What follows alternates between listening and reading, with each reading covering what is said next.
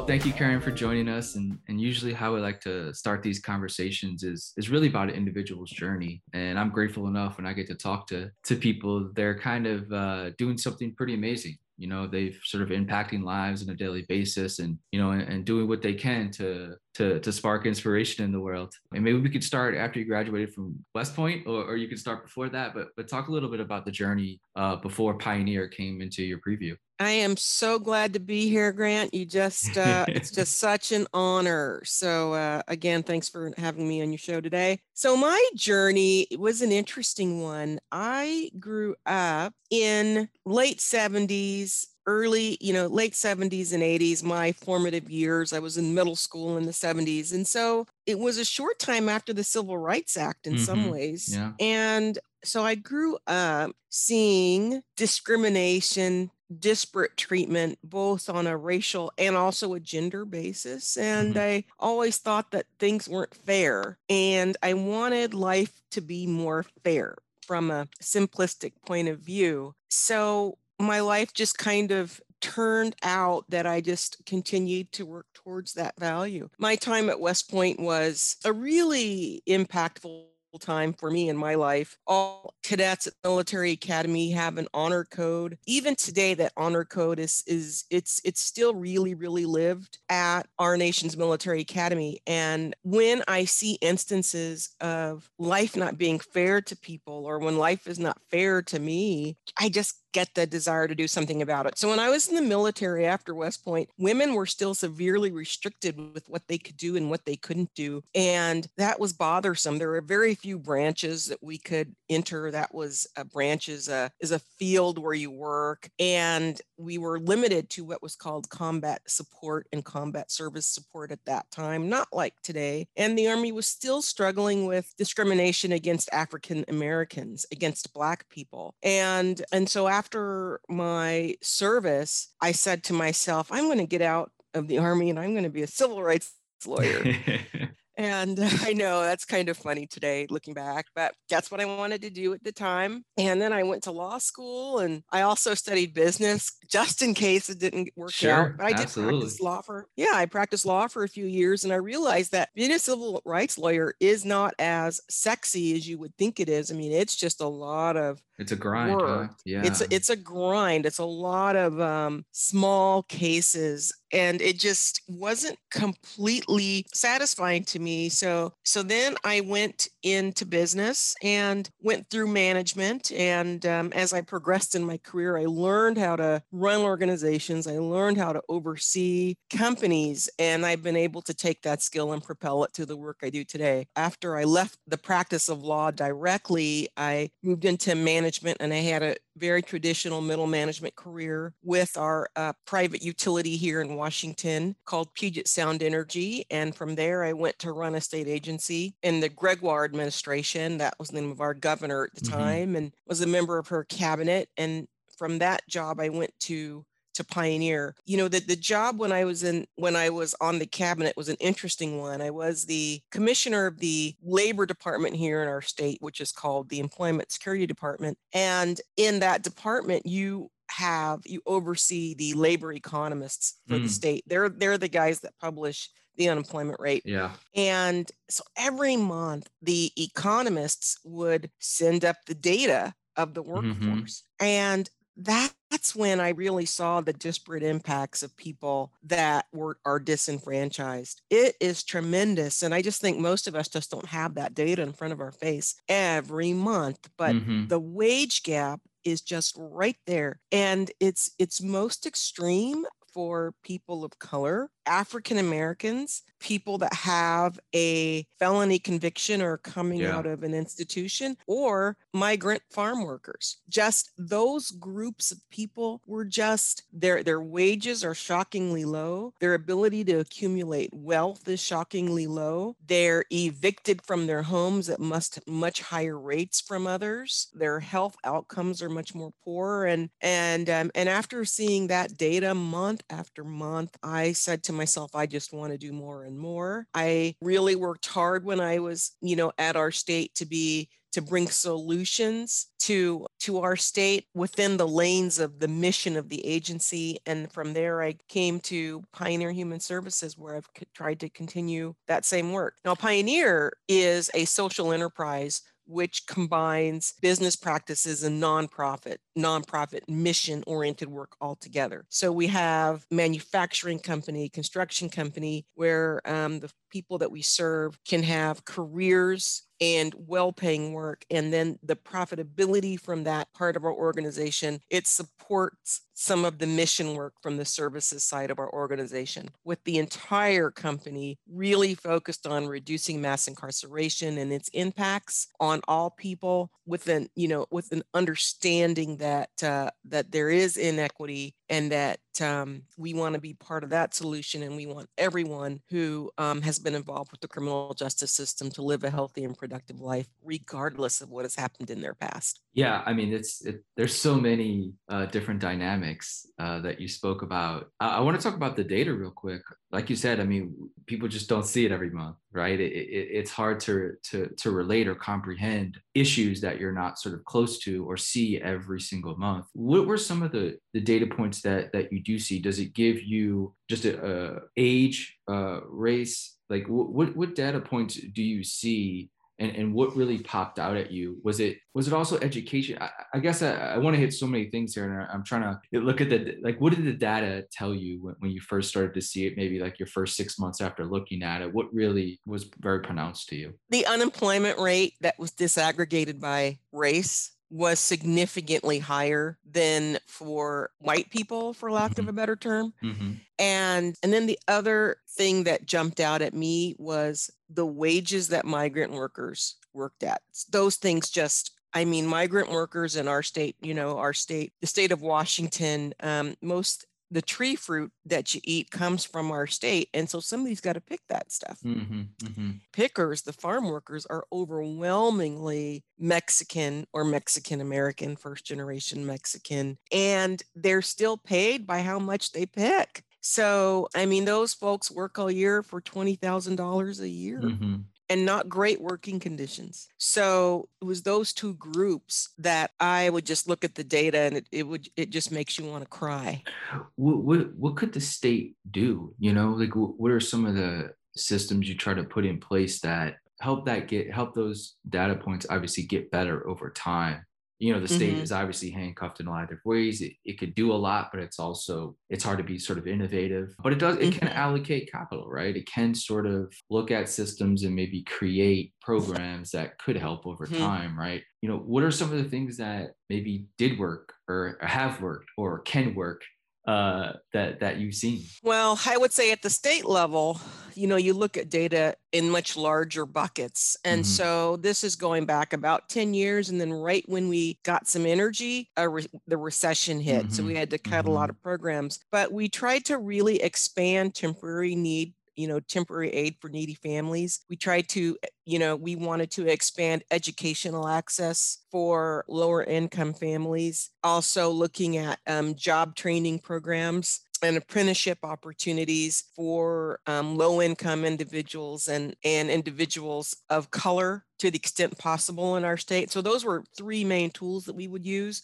education, apprenticeship, TANF, right? Creating skill sets. That's right. Yeah. And job development is always important. People from poor communities will look for work, but they won't have networks to help them. So they always have to take the hardest route to get a job. And then there might be something about them that an employer can discriminate, their name or how they look, or their race or their gender, their ethnicity, or the fact that they have a felony conviction. So all these barriers, we call barriers to employment, we typically from the state, we would work on the individual to try to put them in the best position. I don't think that we were very effective at working on employers, making employers want and Yeah. feel obligated to change their hiring practice. And so in the 10 years since then, we've tried to work both those angles, right? Mm-hmm. You Mm-hmm. definitely want to work with the individual to put them in the best position possible to live their life, whether it's attaching them to benefits that they deserve or if it's helping them in the labor market. But at the same time, employers and landlords have to do their part, which is to give people opportunity and to not give in to implicit bias and open their hearts and minds to hiring individuals that they may have shunned before. So I think that has a big part to play. And only recently have we been willing to have those discussions head on as a society, but I see improvement there. And this is what I sort of love about Pioneer and kind of doing some reading and research of it, is that it really incorporates business and skill Mm-hmm. training into development, right? I mean, the only way I think these data points sort of change is a mass sort of like skill deployment of humans, right? Mm-hmm. And while technology can still obviously take away jobs and things like that, it'll still create different jobs. And so Mm-hmm. obviously training is huge, right? And whether it's a Mm-hmm. person coming from out of rehab or out of the prison system, it has to be somewhere to go. Yes. And I think that if there's skill development and training and an opportunity to get better, right? If you don't even have an opportunity to get better, how can you get better, right? So Mm-hmm. I love the idea of incorporating business and skill training because it's such a sustainable approach to an issue. So talk a little bit about Pioneer and sort of its approach, because it's a very big organization. It's a lot of programs. So kind of start where you want to start, but I want to get into sort of the nitty gritty of all the work that the organization's doing. Well, I think what we can do is just start with people and Okay. their journey. When you think about crime, first of all, our relationship with crime as a society is interesting. I think it's shaped by TV. Mm-hmm. We watch Law and Order. I tell people today, don't watch Law and Order.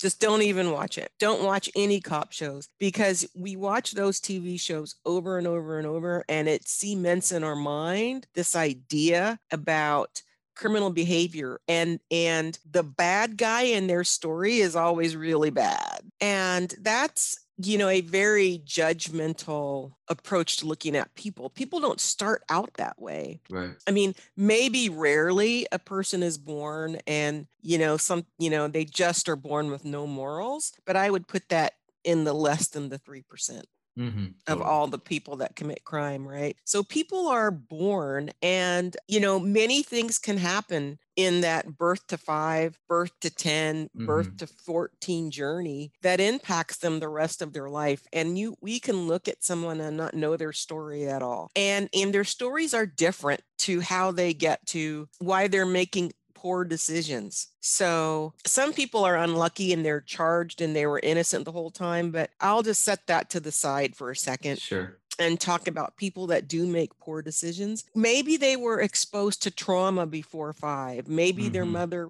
or father were incarcerated. Maybe mother wasn't around. Maybe there was abuse going on in the household. Maybe they saw something very traumatic. Maybe they saw someone murdered. Maybe something happened. Maybe there was sexual abuse going on in their household. Or maybe they had just a really low attention span and just jumped around in the house all the time they were a kid. And so their teachers always sent them to the principal's office. Mm-hmm. Mm-hmm. For whatever reason, people start to find this, they're kind of outcast. And you see it starting as the second and then fourth grade and then fifth grade and then sixth grade, you start to see expulsions. And then by eighth grade, looking for love and attention in gangs and running the streets, or, not wanting to live at home. And you see parents trying to corral their children and being unable to, sending kids to live with relatives. But one of the things that's common across all that is witnessing trauma. I was a middle Interesting. class child growing up. My parents were solidly middle class professionals. My dad was in the army and my mom was a teacher. So, other than maybe having the death of a dog or a pet, I don't know that I witnessed trauma. That is not the background of the people that they portray as being very bad on Law and Order. And that trauma isn't dealt with well. And all of a sudden, their coping skills, drugs become involved. Drugs are present in something like between 60 and 80% of arrests, drugs are involved. Yeah. Whether the person perpetrating the crime is on drugs, but they're involved. And George Floyd's life story is very similar to many of the people that we serve here at Pioneer, right? They get caught up into drugs. There's a lifestyle associated with it that you and I would not relate to. And then there's the course of addiction, or you have poor decisions. If your crimes don't involve drugs, then it might be cheating, lying or cheating. So it's one of those. It's drugs or lying or cheating or stealing. But those are all things that people can change from when given the right, what we call treatment, and the right environment. Because at the end of the day, we all want to be loved in society. We want our children to be proud of us. We want our friends to be proud of us. We're social. Yeah. And so Pioneer intervenes at all of those stages, depending on the person's life history, their basic needs, and their criminogenic risk patterns. Why do they make the decisions that they do? And let's get at that. And because addiction is so prevalent in people that are often sent to jail and prison, we have a lot of treatment for that. We have residential substance use disorder treatment. We have opioid use disorder treatment. We have co-occurring drug treatment, because a lot of people in jail are struggling with addiction. For people that are living a lifestyle that's based on lack of economic opportunity, then that's what we address with them. So then it's more of getting stability with housing, and then thinking that, yes, you are worthy. You can have a legal job. You can be in the labor market. And this is what it takes. And this is how you can get there. So we have training and intervention for that. And then for women in particular, many of them have relationship issues where they get caught up with a man to give them love, a woman to give them love that's living a life of crime. And so we work with them. So it really, there's a whole, there's a theory that is the best evidence, the best science today, and it's called risk need responsivity. And that's what we use here at Pioneer. And so we assess for everybody's, why they act the way they do with respect to criminal behavior. And then we develop a plan specific to them. And then we couple that with healthcare needs and then basic needs. So basic needs such as housing and food. If you think about Maslow's hierarchy of needs, that has to be addressed. Then you layer that with health, and then you layer that with criminogenic risks, and you combine all those together, and you can really help people. And that's why our results are so good, because we have all of those. When does this sort of skills training or sort of job placement enter into the ecosystem? That comes in late. So that will come in after you've got stability, after the person's in recovery. If substance use disorder was a part of their background, after they've gotten into relationship, they've started to recover their relationship. The job training comes last, because you have to have your life at a certain point before you can be a quality employee for somebody else. Yeah. And so where I see a lot of programs go wrong, where they start job training right away, and the person may not even have a place to live. Right. No, it's a great point. So, so your client, we have to start with Maslow's hierarchy of needs. Let's get shelter and stability first. I want to talk a little bit about the criminal justice system, and sort of the one thing that I always looked at as, an issue is treatment of a so-called, criminal, right? And I think the majority of individuals incarcerated are nonviolent. So to me, that could be anybody, right? And I think we look at people that are incarcerated much different than we look at our neighbors or something like that. And nonviolent individuals may have, a drug issue, or maybe they're not even a user of drugs. Maybe they're just a distributor, right? And they're selling it for one reason or another, right? But they're not have a violent past or a criminal record of violence at all. And that's always been what's been disappointing to me, is that we treat a non-violent person the same as a violent criminal, which I think is two separate things. And that's an opinion, right? That could be it could be a difference of opinion for a lot of people. But I do think there's a difference between a person who turns to violence and then turns to drugs, or I guess I say that to like the treatment of individuals not going to prison, right? Like, what is there another alternative we can do for Mhm. non-violent offenders? I think we have to figure that out first, and then we can get to. I don't know that I agree with you Okay. on whether our treatment should turn on the violence of their crime. I don't know that I agree with that. I guess I should have said that I don't believe that a person should get arrested for drugs and go to prison. I think if Okay, you know that's what I'm saying? different. Like, Yeah, I yeah, phrase it very, very badly, right? But I yeah, look at murder as much different than, heroin possession. To me, that there's two different issues there. A yeah, person with addiction issues versus a person who sort of is a bit violent and detrimental to society rather than just themselves as an yeah. addict. I'll throw one more twist to say, Okay. if I am a person that embezzled retirement funds, Mm-hmm. like Mm-hmm. say I'm Bernie Madoff or someone like that, Sure. from people's whole life savings, you could argue that that's non-violent. True.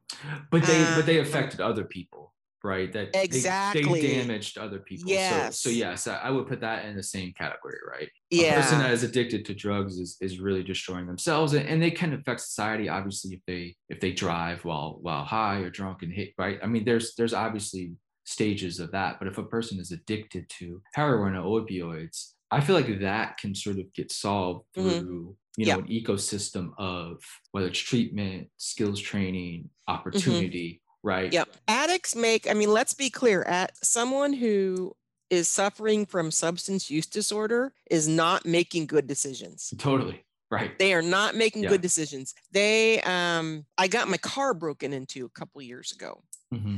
and it was right after my dad died. And I was in San Francisco, and I was actually visiting a company a lot like Pioneer that works with folks that are disenfranchised. And so I rented a car, and I had some books in the back, and one of those books, it was Dale Carnegie. My dad liked Dale Mm-hmm. Carnegie, Mm-hmm. How to Win Friends and Yeah. Influence People. And he had written all through the front page. He just wrote me this note about, he wrote it to me when I was in middle school. And so my dad had, passed away. It was, 5 years ago, a month after his death. And somebody broke in my car and stole that book. Mm. Out of all the things they could have taken, they took the book. That was like my heart. Right. And I just remember being so upset, in tears, checking all the dumpsters. And finally, I missed my flight. It was just awful. And I've thought about that because I've thought, what person would break into a car and steal a Dale Carnegie book? Mm-hmm. Mm-hmm. And it was an area where, you could just tell what drugs are in the area. Sure. But what kind of sentence would I want for that person? Would I want a 3 strikes you're out? So, where those in Washington, we had that, right? Three crimes, you get life. Yeah. And, I don't like you that. know, That's a problem. and I was hurt so badly, and I wanted the person to be found. But, after 3 weeks, I calmed down. It took me a couple weeks, but, I really didn't want a life sentence for that person. As a victim, I wanted my deductible paid. But I wanted that person to just get better and not do that anymore. And I talk about that because when politicians run for office, they run on a public safety platform, they talk and they try to make us believe that long sentences and warehousing people is good for our society. And it isn't, because people have children, people have wives. When we put folks away, then all of a sudden you're condemning that next generation. And so and I even talk, and it costs a lot. yeah. And It it costs us, certainly, it's expensive to yes. just lock people up and throw away the Yeah. key. It's very Yeah. expensive. Yeah. 60 to 70% of all county budgets are related to public safety and law enforcement. The better Why can't, investment would be in yes, invest in that person to get education. better, and then Yeah, they become a exactly. taxpayer. They become a Yes. taxpayer.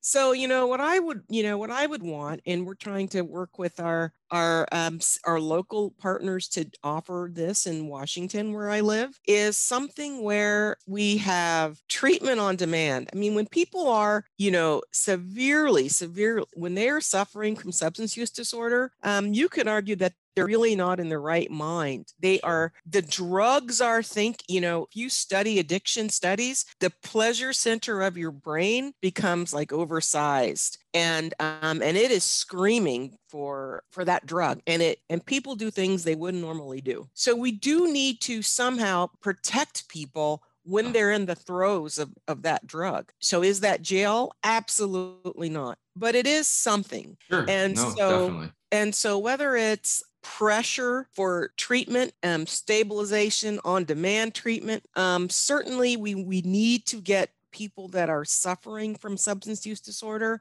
into treatment right away, and to see if we can break that. So we want to intervene in that cycle of addiction, in that course of addiction, the best that we can, because drugs today are powerful. They're Mm-hmm. more powerful than they were in the Mm-hmm. 40s and 50s, and we have to acknowledge that. And then I think we have to also be much more forgiving when we look back at someone's record and we see a felony conviction. And we can either do more to close records down so that we don't have Mm-hmm. the same access, or we have to discipline ourselves to be more open when we're making renting decisions or hiring decisions. But I think we have to do all of those things because we have a lot of challenges in our society, and people are self-medicating those challenges, and then we're blaming them when they self-medicate and they make poor decisions. And they I'm don't not have here to, and they yes. don't have a really good Mhm. lawyer to get them out there sentencing, or I mean, there's so much goes into after the arrest as well, right? And if you're poor, you sort of don't really have a chance of getting your sentence sort of down to a misdemeanor or something like that, right? Yeah. It's all plea deals, hmm right? But if you have money for a good lawyer, then the same charge, you're going to get hmm a very, very different Yeah. sentence or punishment. That's a whole Yeah. nother issue.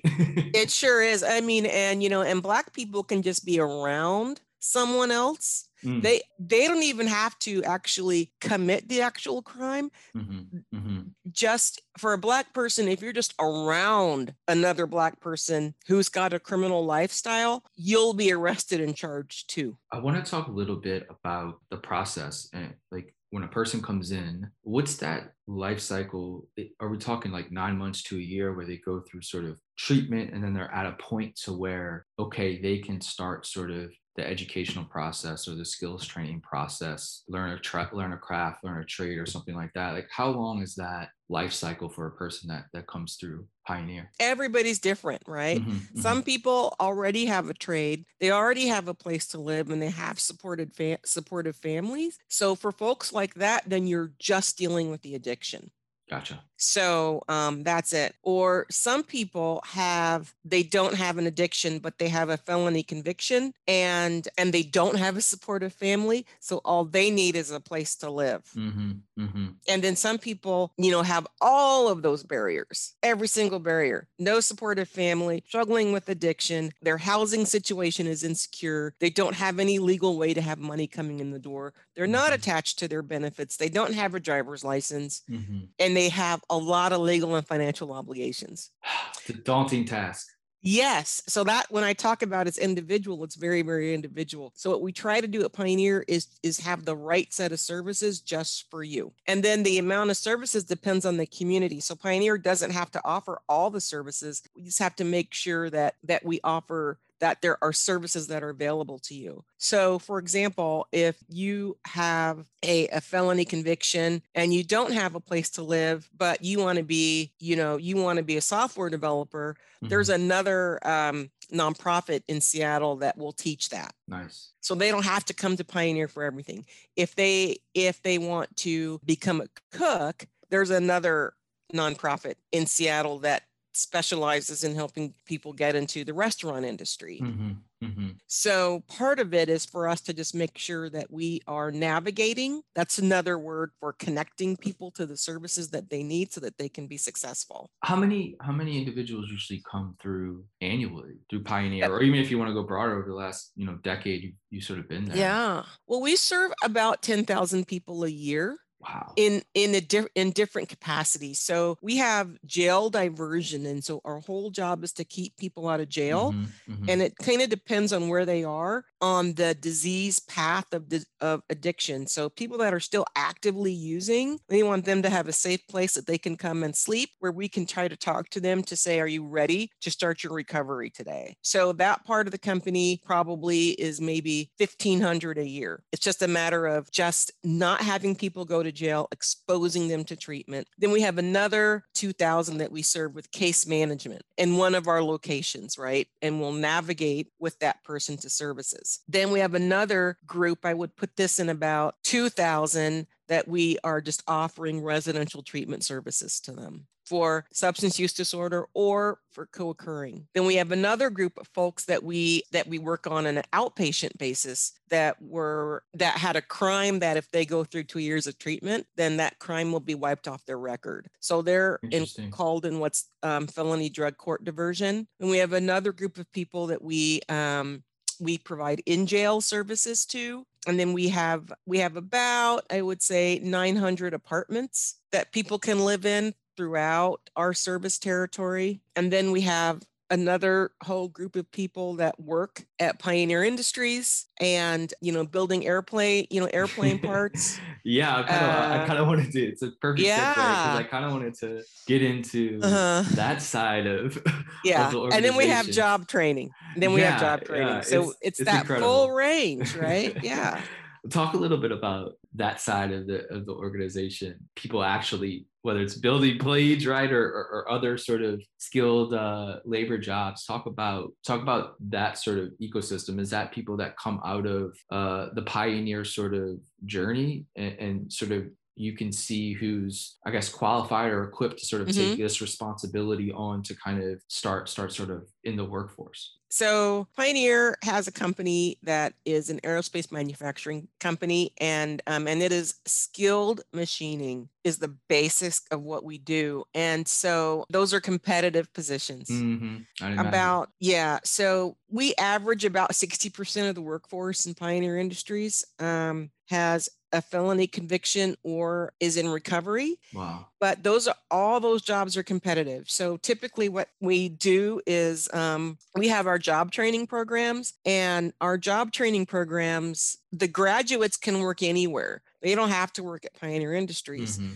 We have job developers that go out into the community, and we create relationships with employers in town. And so our job training program is kind of agnostic to which career you want to have. And then if the person wants to get into aerospace manufacturing, then they have to go to 13 more weeks of school to learn the basics of being in aerospace manufacturing. Then they can apply to an open position in Pioneer. And then Is that um, education free for them? Like, how um, would they pay for? Do they have to pay something small, or on the back end or something? it is free for the most part. And then we also have stipends. Mm-hmm. We have a partner here that runs a state program, and we can normally get folks into their program. That's great. So, Yeah. like I said, you have to have relationships with partners so you don't have to do it all. It's listen, access. I mean, access to that alone is Yeah. unbelievable. Mm-hmm. The Yeah. opportunity that Mm-hmm. it's a life changer. You know. Yeah, and so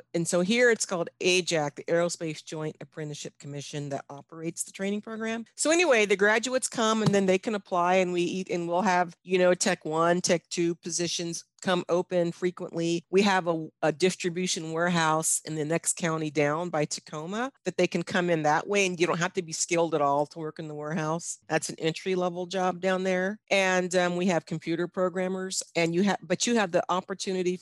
We have front office positions for a full lifelong career at Pioneer. One thing that we make that you've probably seen. We make about 1 million to 2 million parts a year in aerospace. Right now, travel is down because we have COVID, Sure. but generally we make several million parts a year. But we make the in the 737 series of aircraft, we make Mm-hmm. the escape hatch assemblies. That's that exit row door that Oh you sit yeah. next to. Oh Yeah. yeah. Yeah, yeah, we make those here at Pioneer, but we also make a lot of other parts that you can't see as easily. We have a lot. We just do a lot of aluminum machining, we call it, and the machinery we have is state of the art. We have 3, 4, and 5. We have 3 and 4 axis mills that are operated by computer programming, and we have staff that have been to school. They go back to school and then they'll get an associate's degree or a technical bachelor's degree, and they'll just do great things Amazing. for our company. Amazing. I want to kind of Hmm. talk, I want to throw some numbers out there, but then I want you to kind of add some more to it, or some context to it. And Okay. 79% secure employment, is that when they Yeah. step into the Pioneer Door organization, or is that after they're complete a program or something like that? Because that's a very high Hmm. number of people. Oh yeah. Oh yeah. That's after our job training programs. Hmm. Wow. Wow. Hmm. And then 96% have no new arrests. That's Like, correct. to Hmm. me, that is like the number that that's that's all you have to put out there. Like, that is unbelievable. And I think the one thing that I like to say, how I think of things, is having purpose is like a very important thing in a person's life. And usually when you don't have purpose, you go down some bad paths. And I think having the ability to even have a job, right? Whatever job it may be, at its simplest form, like having employment, gives people purpose. And I think Hmm. it's such a simple thing, right, to say, I guess, but like, it's such a powerful motivator, I think, for people to have purpose. And I think at its base level, I think a job gives individuals a sense of purpose, at a foundational level. So I think that's why that number is so important. Hmm. Well, I think that a good job does, certainly. Yeah. Yeah. Right. I was just yesterday. So I went into the office yesterday. I try to go in once a week. And one of our vendors had sent us a box of popcorn or something. So I took it down. My office is over our second plant. We have Mm-hmm. 3 manufacturing plants. And so I'm in plant 2. And so I walked downstairs and it was lunchtime. And I was talking to one of our employees, and she was telling me, she said, she almost had her AA, and she wanted to be a chemical dependency counselor. And she was working, I think she's a machinist right now, but so many people that have struggled with prison when Mm-hmm. they're younger, Mm-hmm. when they're older, they want to give back. Mm-hmm. Mm-hmm. And she was just telling me that all she wanted to do was be a substance use disorder professional. And she was so excited. She almost had her AA, and then she wanted to go back and get her bachelor's. Amazing. So, and then she said she wanted to change jobs. She wanted to get out of the plant, and she wanted to actually work in one of our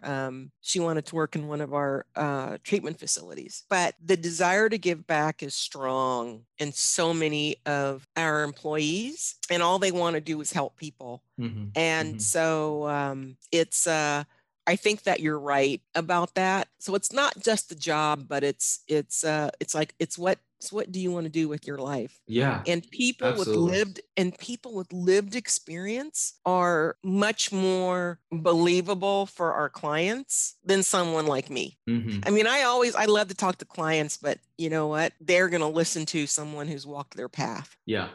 But I also think, like, and jobs is such an interesting thing, because you cannot even know what's available in the world, right? You sometimes think a job is a job, or a career is a career, right? But like, you don't even know, like, growing up. I mean, now it's different because we have technology, right? You can kind of search any type of job and kind of be anything, right? But like, growing up without the internet, and growing up in sort of, neighborhoods, or environments, like, you don't even know, like, like a software engineer is even a job.